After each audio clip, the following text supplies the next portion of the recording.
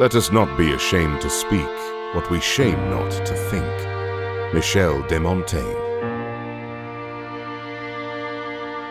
In a realm abound with fragility and fabrication, truth is forced underground. We must, as sentinels do, provide sanctuary to the marketplace of ideas. And so, let us prepare to proclaim boldly and contend forthrightly before the court.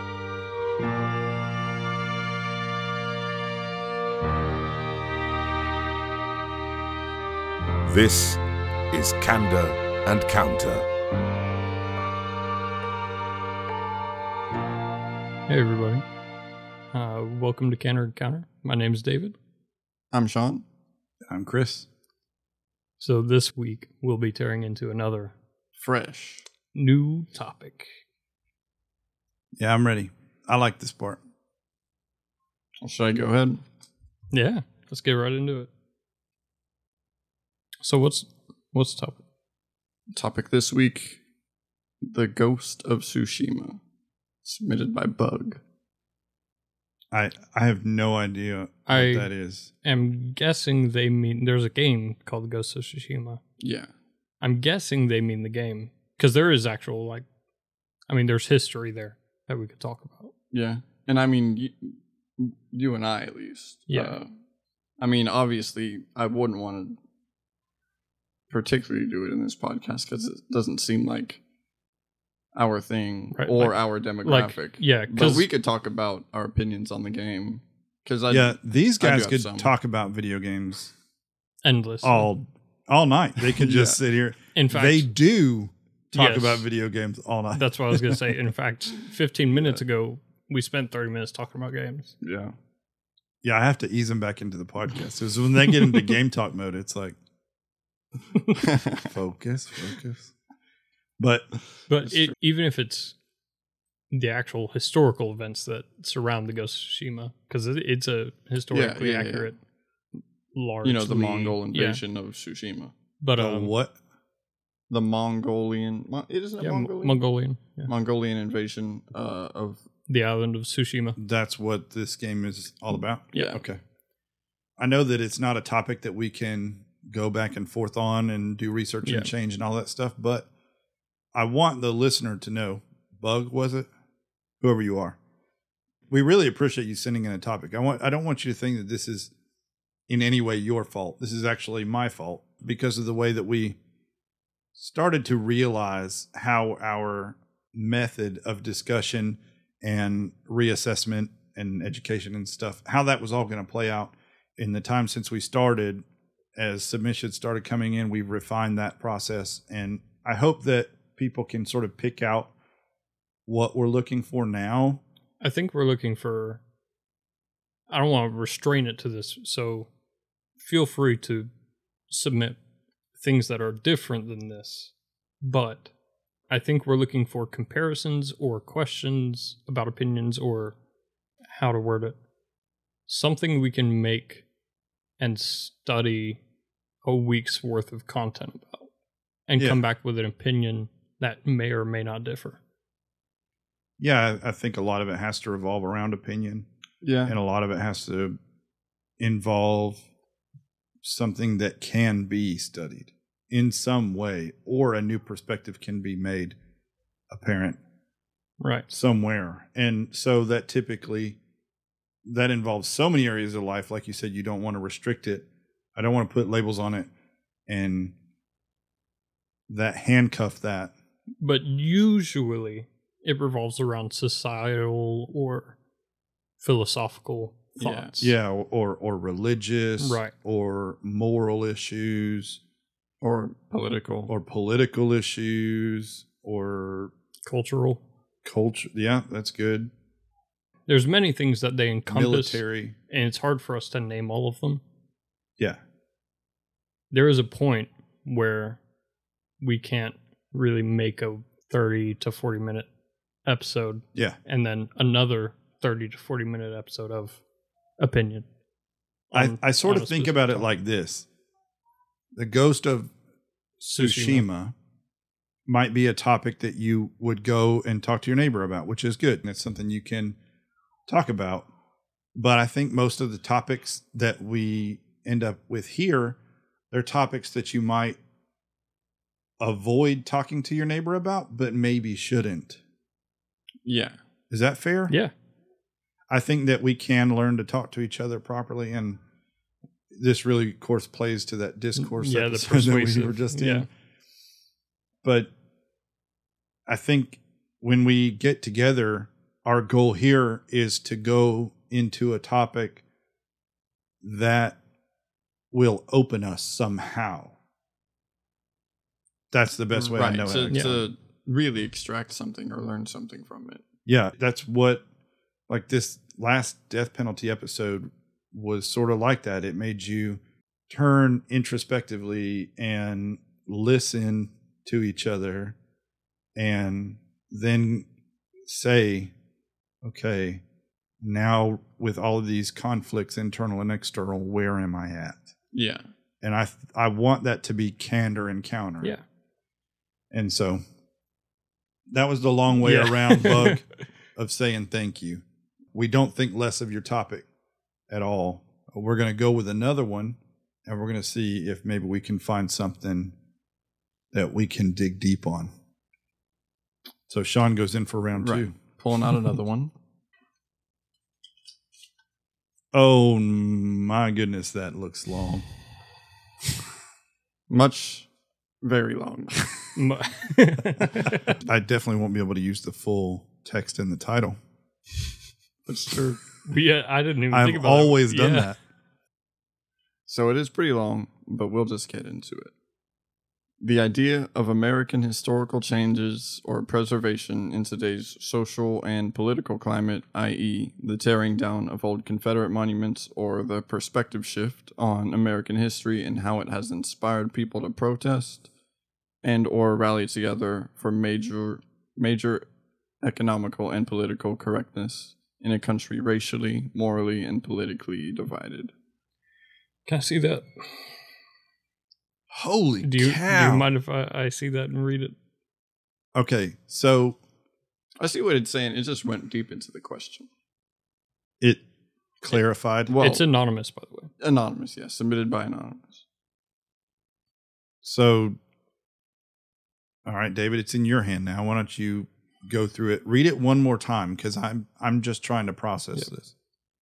The idea of American historical changes / preservation in today's social and political climate, i.e. the tearing down of old Confederate monuments or the perspective shift on American history and how it inspired people to protest, riot, and or rally together for major economical and political correctness in a country racially, morally, and politically divided.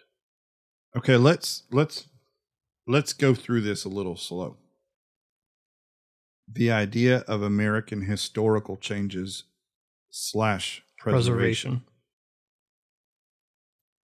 We'll move on from that in a minute, but let's go slowly. Sure. The idea of American historical changes. So does that mean changes over time, or does that mean changes in its history? What are we talking about? Are we talking about revising history? Or are we talking about the change in the country over time?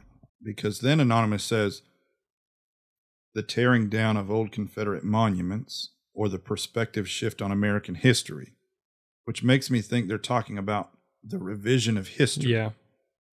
When they say historical changes.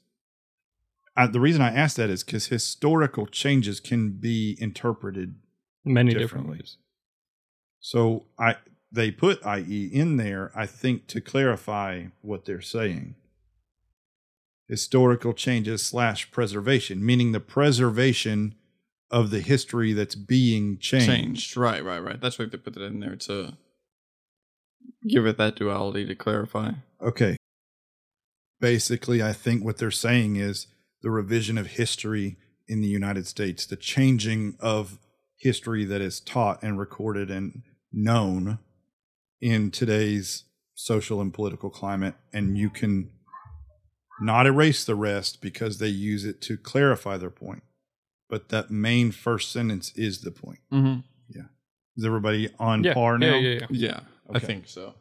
Well, the first thing that came to mind, at least, was the January 6th thing in D.C. Because that was a rallying for historical purposes, sort of. I'm not really sure. Because they felt, the election had been stolen and, they had to do something about it. And they wanted it to be known. And well, one of the only reasons that it came to mind was because my roommate Cody went to DC on January 6th himself. That's just why I thought about it. Well, so we could talk about. I didn't, and you're not wrong.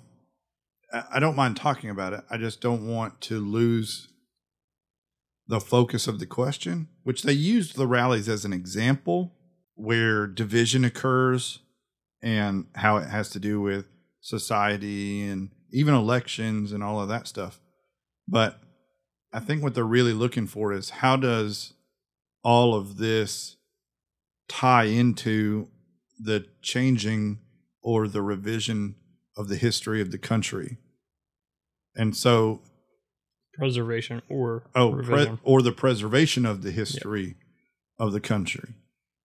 I don't see a real direct tie in between a lot of these rallies. I mean, they're like, or riots or anything like that. There are in the base form, maybe that's not the right term, in the mission statements of some of these organizations, they support, or their supporters generally support, the changes that are being made to the way that the history of the United States is viewed. So why don't we talk a little bit about any changes that we have seen either in the news or on Facebook or in society about what people are saying about the history of the United States. The old Confederate monuments around. That was something. That's a good starting point. I mean, they put it in their topic, so that's a good starting point. That's an obvious alteration in the dimension of history. And so how does that play out? What does that mean? So they're tearing down Confederate monuments, and they're specifically doing it for the claims of racism, in the name of racism, right? I mean, not in the name of racism. That came out weird. But you get what I'm saying. Yeah. In support of ending racism, or erasing racism, actually, I should say. So what do you think about that? So a common theme that's going to be showing up during this discussion, for me at least, I think history should be left unaltered. Period. 100%. As gory as it is, as horrible as it is, it should be left unaltered. Through whatever means it was written. And I realize that that's painful? Not really painful. I mean, painful is a good way to say it, but history always has two sides, and they're not always recorded. So when you say that you want history to be written, or not be written, be left as it is, you only see one side. History is written by the victors, right? Yeah, I was going to get to that, but you nailed it. But so when I say I want it to be, you acknowledge the bias in saying that. Yeah. But I should say, moving forward, I want everything to be included in history. I'm unsure how I feel about the statues themselves, because they are paying grace to what was seen as a hero in the time. Right, it's a form of worship or acknowledgement. Okay. And the statue themselves, the statue isn't what matters. The history behind it. Right. Mm-hmm. So, I don't know, maybe I'm a fan of books, but I agree with you. Everything should be written down, and everything else we need to move on. There's no context behind the statue. Right. You can't learn anything from it. Write down what happened ignore everything else. Does that make sense? Mm-hmm. Like, you don't have to have a physical manifestation for everything that happens. You think it's more important that we understand it Yeah. rather than remember. Note everything down that happened. Make sure everybody understands what happened. Everything in the physical world, beyond, say, books or wherever you're learning from, some archive on the internet or something. But the immutability of monuments is sort of their purpose. It's sort of like this. They're sort of eternal in a way. Long after the collapse, possibly, of the American experiment, the president's faces will be on Mount Rushmore, and people will wonder. But it's only a point of memory or remembrance. It's not. It can't inform them of those beliefs. It can't educate them on what they did. But it's a reason and a reminder that is immovable. When you're talking about like Confederate monuments, let's say, they were erected by someone who supported them. But I also don't want to push too hard here, but the truth is, yes, there was something seriously broken in the South during the Civil War, and before the Civil War. It was a long, dark scar in this area that we live in. Mm-hmm. And it's something that we should always remember. And I think it's fair to say that it should be, or we should be, thankful that humanity has brought us out of that. Right? No, yeah. And to recognize that as well. So, going back to the monuments, I don't think that there is an inherent difference between me and them. I recognize the monster within myself and my ability to lose my moral compass. So, the environment that they grew up in, I'm not defending them. I don't want anyone to misconstrue what I'm saying here. Like, I don't support racism. I don't support slavery, right? I never have. Luckily, I grew up in a society that looks at that as a despicable thing. But we talked about this in, what episode was it? Altruism? What? Talked about what? We talked about our ability to go back and judge societies. It was altruism. Judge societies in the past. And I'm glad that they had the conflict that they did in the South and the North over the issue of slavery.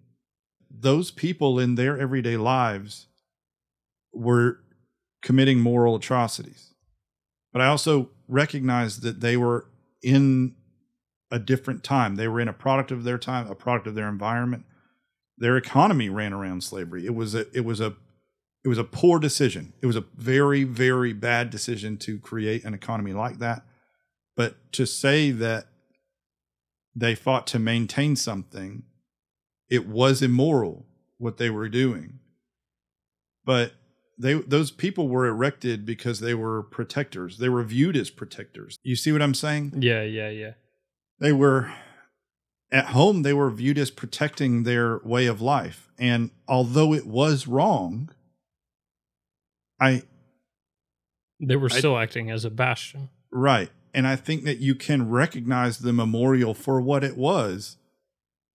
I do realize that can seem, what's the word, generationally painful, right?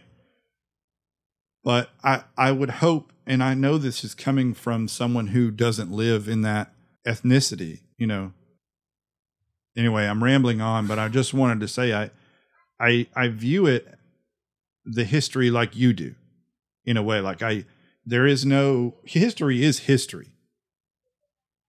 Okay, and what today is morally right has always been morally right, and we were wrong and misguided. And it caused untold suffering. But I think that we cover up the progressive moves that we've made in civil rights by acting like we're doing some moral good by knocking down a monument. That's what I feel like. And it just creates this friction that is just totally unnecessary. It's not accomplishing anything. That's a really good point. So it may be a unique opinion, but memorials to me don't. I mean, I understand why people want that unending thing that honors something, but just to me, like, you don't need that. Like, there's knowledge that you can learn to have that connection.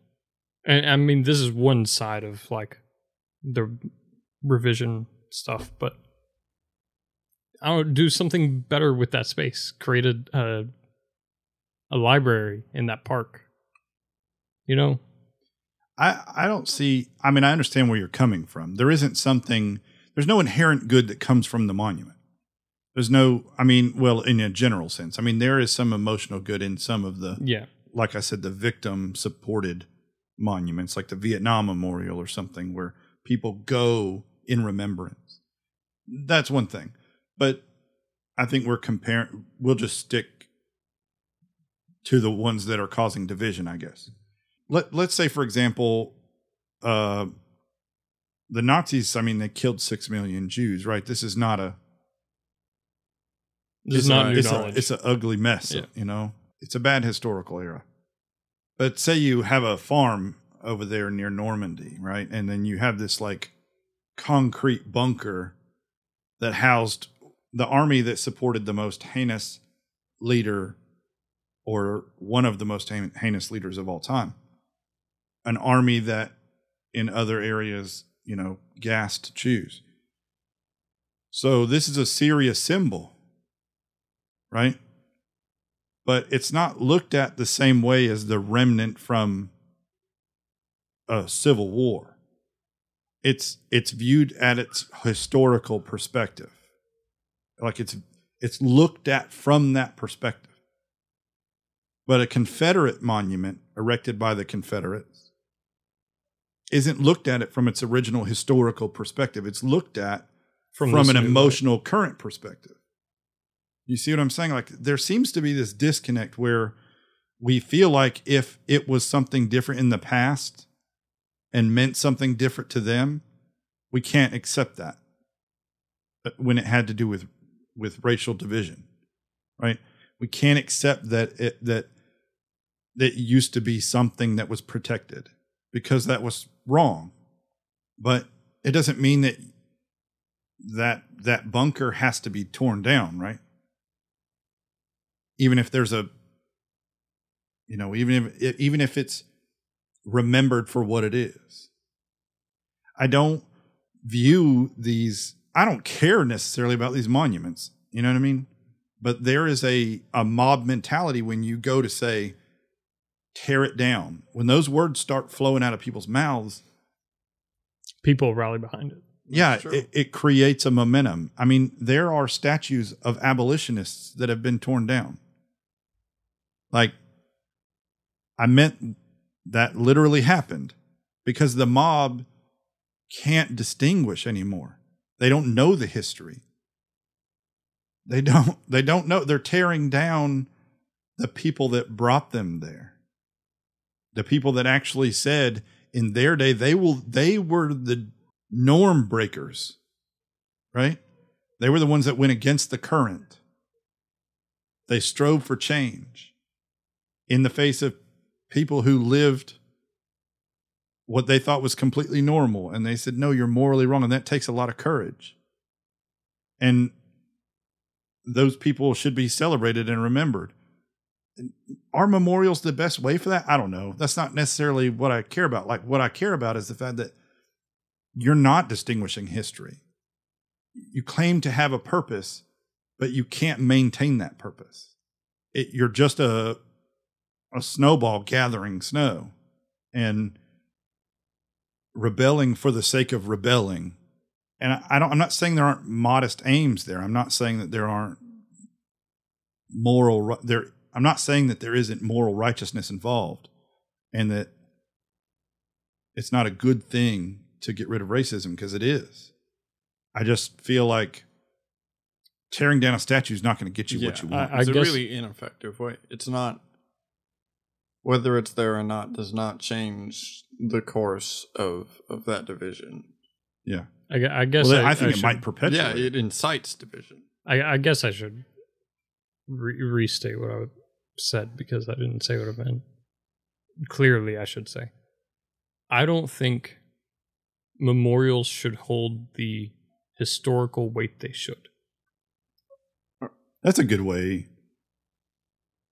I don't think memorials should be the things that hold that weight. Anybody can build a memorial, yes, right? I guess that's why I mentioned the library and everything earlier. Knowledge in itself should be the one that holds that weight. Yeah, I agree with that. So I feel like the tearing down of statues, or the raising of statues, memorials in general, shouldn't. I don't have. There's no reason for them. The knowledge already exists, and it should be recorded somewhere. If it is or isn't, that's besides the point. But the knowledge of history should be recorded. Memorials should have nothing to do with it. Like, build them if you want, but like, history is still history. In the end, it's a stone statue. Mm-hmm. Whether it represents something is up to you as a person. If you accept the fact that that statue means nothing, then eventually, I promise, people are going to come to the conclusion that it's a statue and means nothing. People like to idolize things. But essentially what you're saying is, in the frame of revising history, putting the statue up didn't revise history, and tearing it down didn't revise history. Right. But both of you are acting like it is. The one who put it up and the one who's tearing it down, you're both acting like you're changing history. The tearing down of these Confederate statues or mean placing history. Literally nothing. Yeah. I mean, I feel like it could be said that the erection of the statues could be because they felt history was changed by this person, instead of thinking the statue will have an effect. Oh yeah, itself. that's a fair assumption. I'm just saying, like, the people that are fighting to not let it come down, like the people on the other side. That's really what I meant, I guess.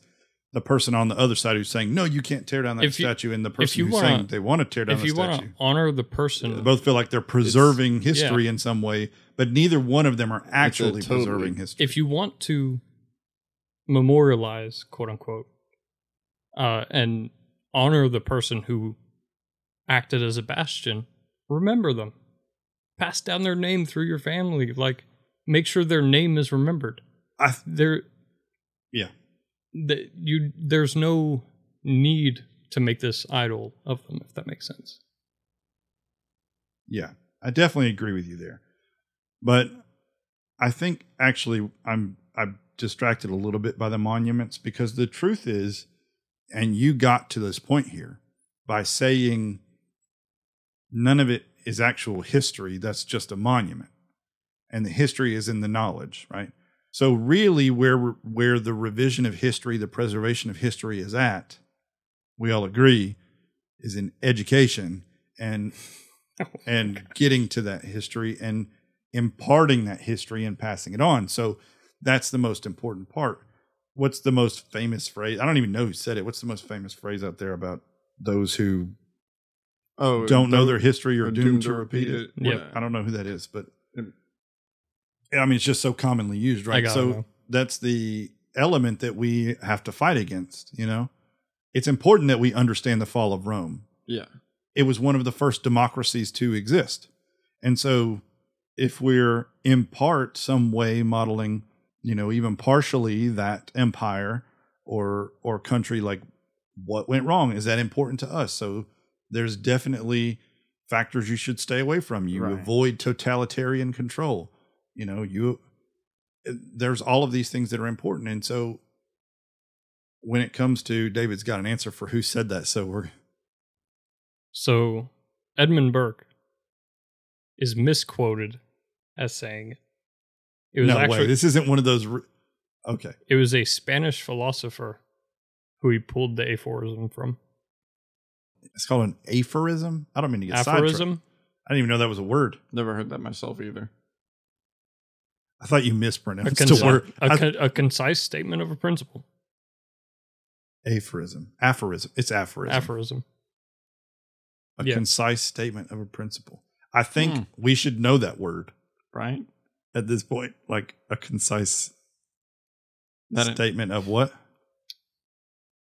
Principle. Principle of a principle. A terse formulation of a truth or sentiment. Anyway, it was a Spanish philosopher, George Santayana. Carlos Santana. I would love for it to have been somebody so modern. Winston Churchill also wrote something along the same lines. I think I might have seen it attributed to Winston Churchill before. I thought it was a president, man. Which he's a prime minister, so it's pretty close. Yeah, but so anyway, the basis of the quote really is just learn from your history, right? So we all know that comes from the education, and education is primarily done through children. So I think the focus on the revision of history has to be the education of our children. And what that looks like is the key. There is, we were talking about where the center of this debate about the preservation of the history or the revision of the history and how it needs to be changed and whether it needs to be changed and all that stuff.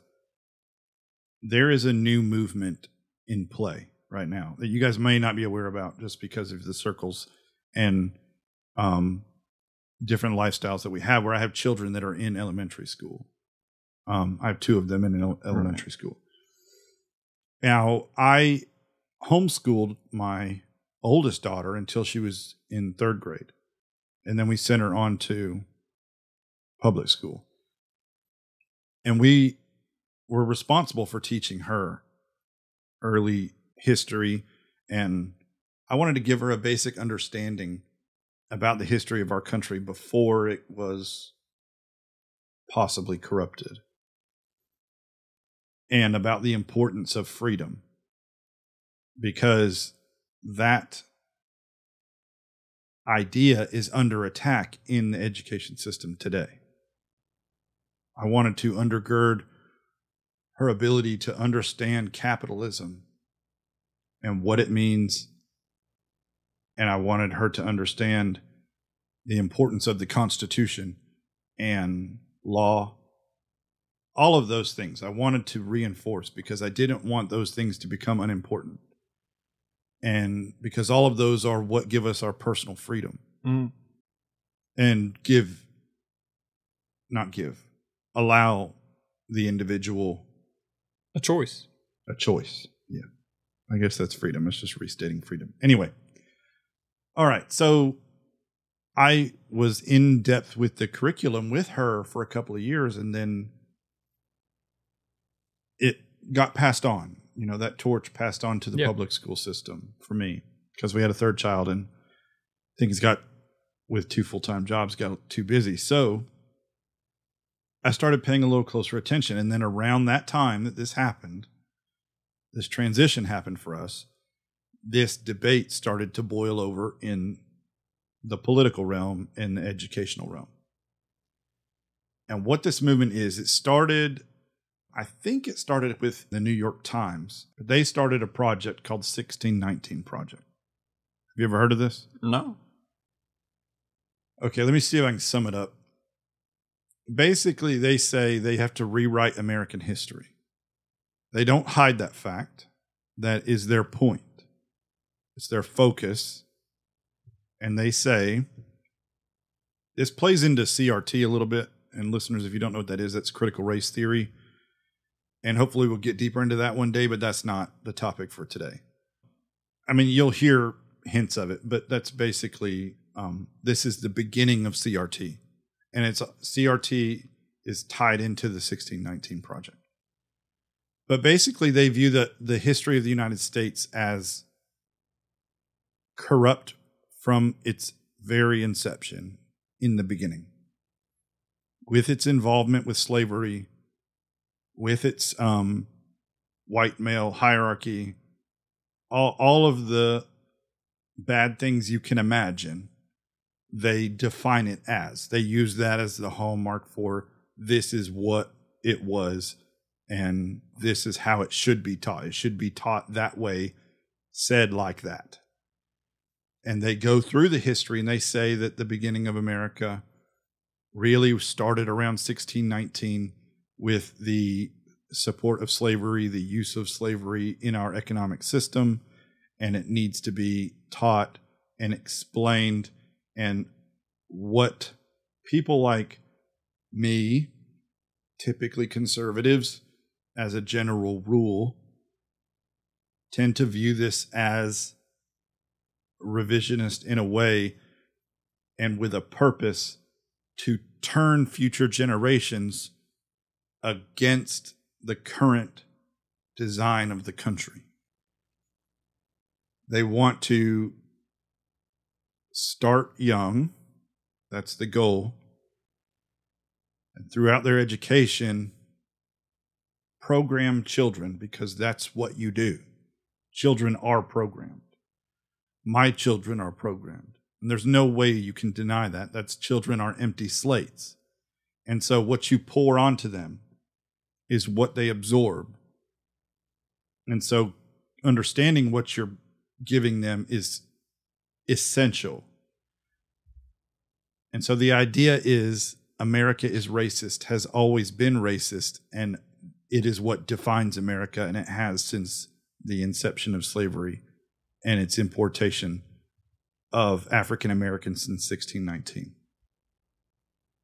Okay. They have now developed course curriculum for children around this concept all across the country. And their plan is to indoctrinate, and I'm using, I guess, maybe what some people would consider inflammatory words. I'm just telling it like I understand it. So we'll just go from there. And this will obviously require more in-depth looking. But the 1619 Project is a revisionist history plan to take the history that we have now and replace it. Okay? And all of the achievements of the racist white slaveholders, including many of our founding fathers, need to be erased because of their transgressions. Okay, so they don't deserve their place in history because of what they've done. Whether or not the progress was in the right direction. Yeah. Like it doesn't, George Washington didn't free all of his slaves while he was alive. But many people consider him to be humble and generous and one of the greatest leaders that we've ever had, and lucky that we had him to lead the revolution. But to them, he's a monster, But do they? And he's given undue worship Right. because of his position and power. Do they want to totally expunge some things, or just put them in a different light? Or See, it doesn't matter. yeah, I mean it really doesn't either way. Either way, 'Cause- abridging Because it. they Either went into way- editing it with a goal, Yeah, Either way, right? you're editing something that shouldn't be edited. yeah, Selectively. that's true. Yeah, Yes. And so there is this battle going on in the education front right now. The Trump administration tried to counter it with the 1776 Project. But that's not something we should be proud of. He just did a terrible job. He rushed it out, and it wasn't peer reviewed, and it was just full of inaccuracies, which is just another way to give strength to the opposing. I think he had a plan, but he was leaving office, and so they had to release the report. Yeah. And I'm not giving credence to that report. I won't support.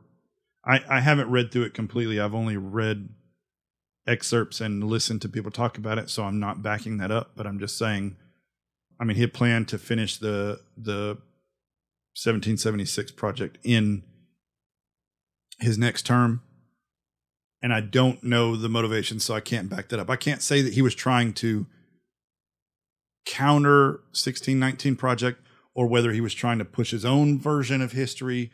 I don't know. I can only say they created a battle that shouldn't exist, where we should be focusing on just passing on the truth and not trying to.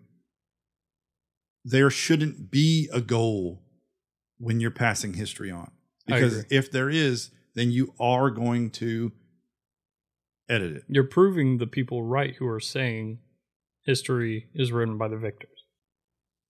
And you got in power, you did your thing to control it, and it's like, that's not. History is not that. History is showing what we've gone through to get to this point. And it creates that counter narrative where somebody feels like they have to tell, the South has to tell their side and they have to protect it. And like, all you're going to do is create division, right? Divisive discourse, boys. Yeah. I mean, here's what the goal of history should be. History. There you go. Yeah. How complicated is this? Like, I can accept, I can understand with my mind who George Washington was. Tell me about his slaves. Tell me about how he treated his slaves. Whatever's in history, anyway. Not subjectivity and don't knows. But tell me about Lewis and Clark. Tell me if they mistreated tribes. Tell me what they did do right. It's not complicated. Yeah. Yeah. Just show me history. Yeah. Show me what happened. Stop trying to do anything and just tell me. Going back to the topic, the revision, the revising and of history and the protecting of the revising of history. It's all of this stuff that's going on, slavery in the United States. And then now we're having riots in the streets, So, and I can understand people in power attempting to modify history for gain, right? What I can't understand is why the layman would even think of allowing that to happen. Right? Like something doesn't click in my head that the average person would be like, yeah, let's change history. Like, can I play the devil's advocate on the other side here? Please. Because like in my head, it doesn't make sense why you would want to change history. Okay, well, those rich white racist men in history have built a system now run by rich white men who are possibly racist. So what does who is in power have to do with what is taught in history? Because they believe what is taught in history has perpetuated all forms of American system, economic, government, and all of that. And they've been flawed from the beginning and need to be torn down. They're teaching this as part of history wrapped up in an ideology. It's bad. Remember, we were talking about CRT was going to come back, and this is it. This is the intersection with CRT. right? The intersection with CRT, meaning the perpetuation of systems built by those that were in power. They claim weakened those that were oppressed, and over time are in a weakened position and no longer equal. And to rectify that, they have to tip the scale the other direction. We've been here before, right? In this conversation. History should be taught as it was, period. The implications of otherwise means you're manipulating someone. And if you think manipulating someone is wrong, then you should be against it completely. And it is wrong. Yeah. Especially children. Especially children. Our goal should be to teach them history and critical thinking so they can deduce for themselves the implications of what they've learned. Right. Stop trying to force them to understand. But critical thinking is important to history. I agree.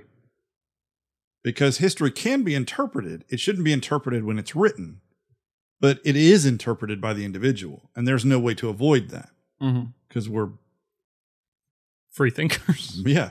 We're moral creatures too. We have our own biases, and that's going to happen, but it should happen on our end. Yeah, it shouldn't be. The things that should be taught should be fact. Yeah. Opinion should be formed. We don't want the bias by fed the to us. Yeah. Yeah. And it's insulting, I think. It's insulting. Like I don't need you to do that for me. Yeah. Yeah, I mean, yeah. Right.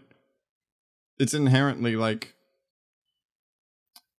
well, I don't want to say nefarious, but I'm going to. It's inherently nefarious.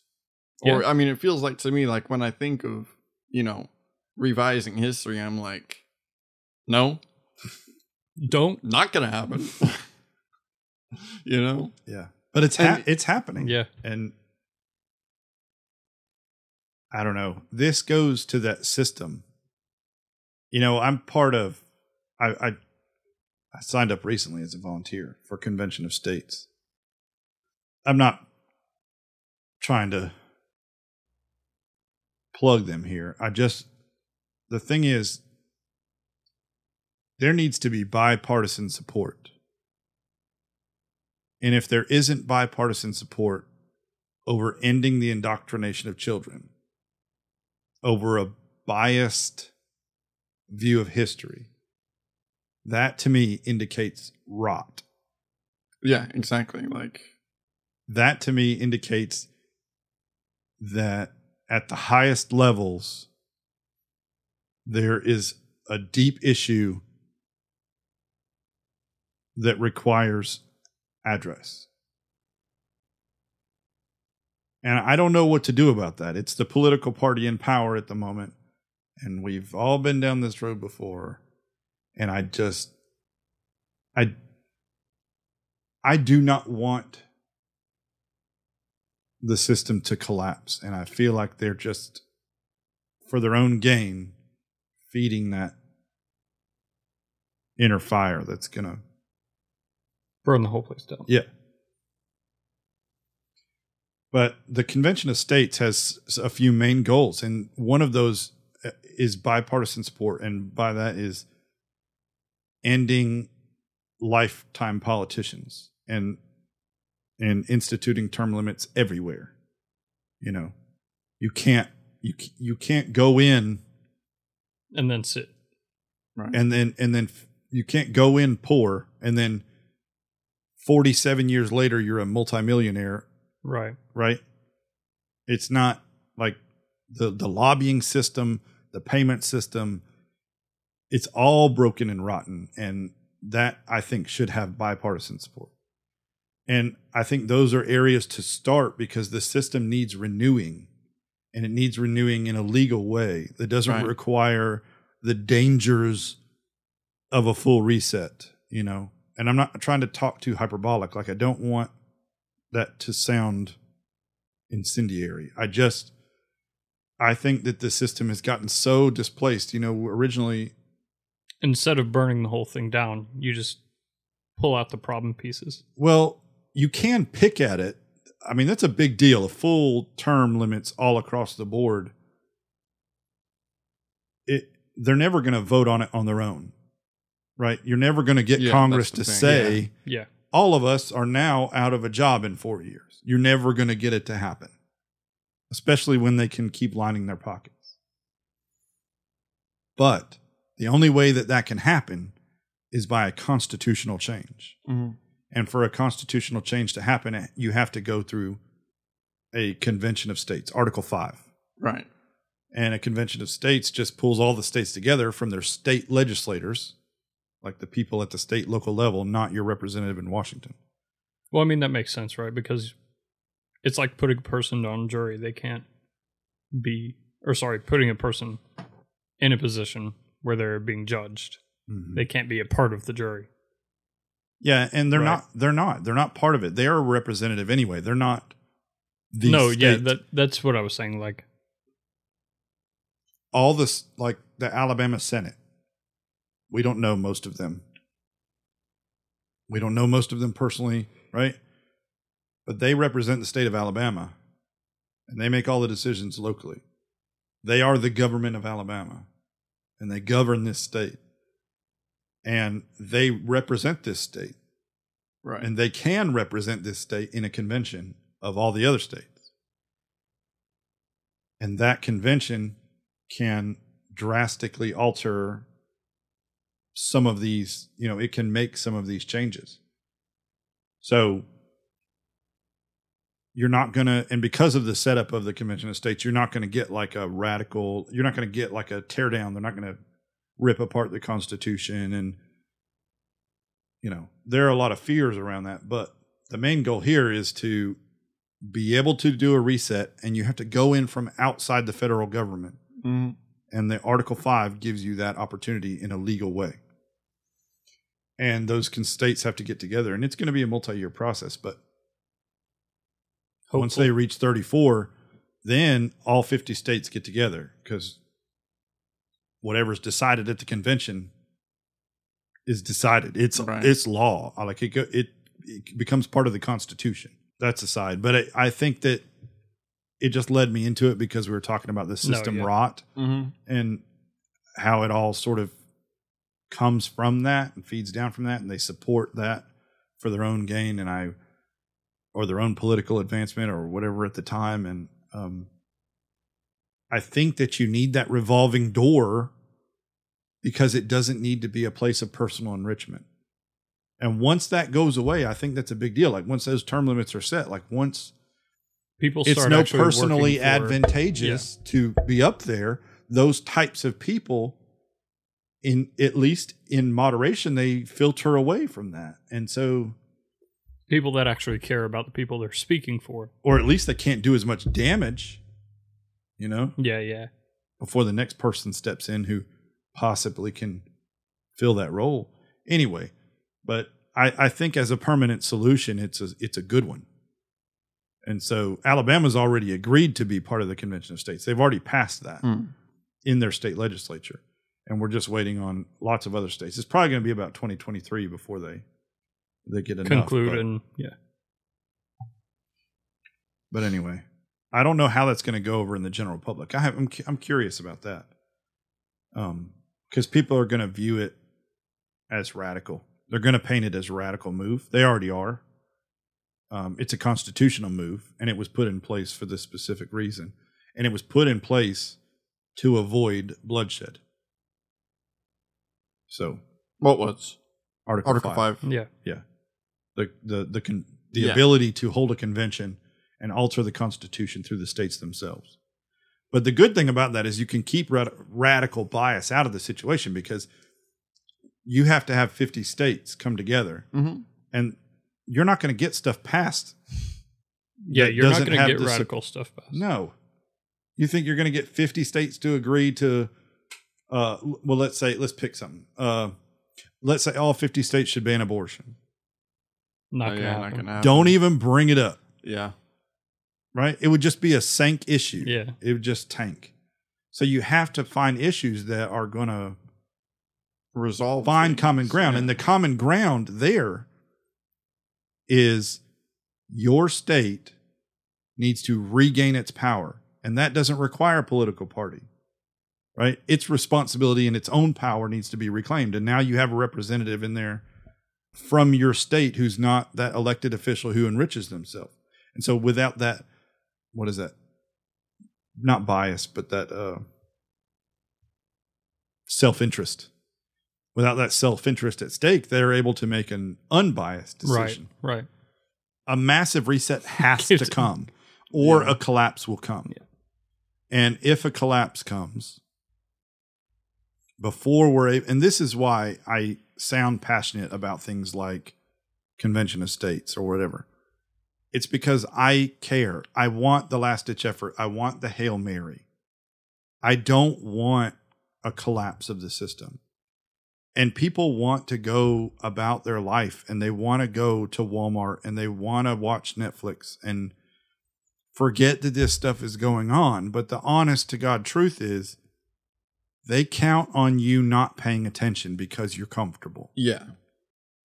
And I understand that it's not fun sometimes to think about. And I understand that it's not easy sometimes to sound off when everyone around you is being quiet and you look like the kook, right? Because they want it that way. Because it keeps people quiet. And when they can pigeonhole you and label you, then they can isolate you away from being an effective communicator. So it's difficult nowadays to find that spot, that sweet spot that you can ride where you can tell people how you think without them labeling you as an extremist. Yeah, a tinfoil hat. Yeah. Extremist. So, and those labels are getting tougher and tougher to avoid. I.e., divisive discourse. Yeah, exactly. I think we've all come to our conclusions. I think for the most part, we're all agreed. Yeah. Does anybody feel like there's a disagreement anywhere? No, I don't see it, but I think we all agree history should be left unabridged. Yeah. And that the moral decisions should be left on the person. Yeah. What person? Oh, the person receiving the information. Gotcha. Receiving history. Unbiased, unedited, unabridged. Right. History can then be interpreted on the personal end. That's your job. Yeah. I think we're all in agreement. That's 100% it. I mean, that wasn't necessarily the exact question. I mean, it was to talk about the revision of history in the country. Mm-hmm. And we talked about that, I think. And it's okay to do some research on examples of how history is being revised or how the revision is being fought against. I think those things need to be looked at. It's going to be a little bit more complicated to research this. You're not just going to type one term in and then go from there.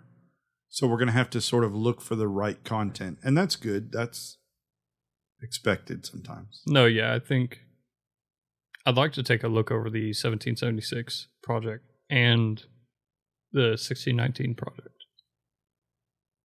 and see what those entail in full.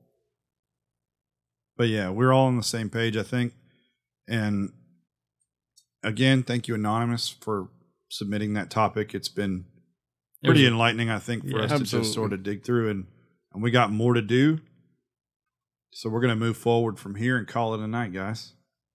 So, as always, everyone, head over to our Facebook page, Candor Encounter Podcast. Look for the post for this episode. Leave a comment. Maybe check out the links that we're putting in there because we'll be citing them there. You can also, if you wanted, submit a topic at candorencounter.com/submit. Pretty much anything we'll take and try to roll around. So please consider submitting one. We would really, really love that. If you do happen to find us on our website, at the top is a link for a Podchaser rating. If you'll rate us there, give us some good reviews, let us know what we can do better. We're definitely open to listening. And if you're on Apple Podcasts, leave us a review there as well. It really helps our ratings, and it helps us get exposed to new listeners. And so we just thank you for coming. I think it's been a fun ride today. Just remember, We love you as a human being. We're really glad you were here to share this with us. We're going to come back next week and open this topic up some more. And maybe you can join us again then. All right. Well, thank you everyone for listening. So until next time. We're out.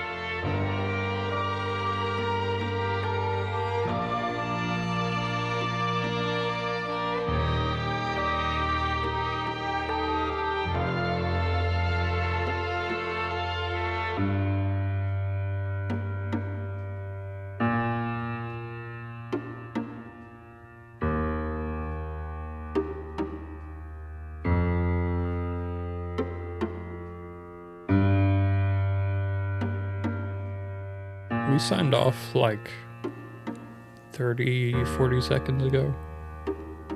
This is truly it.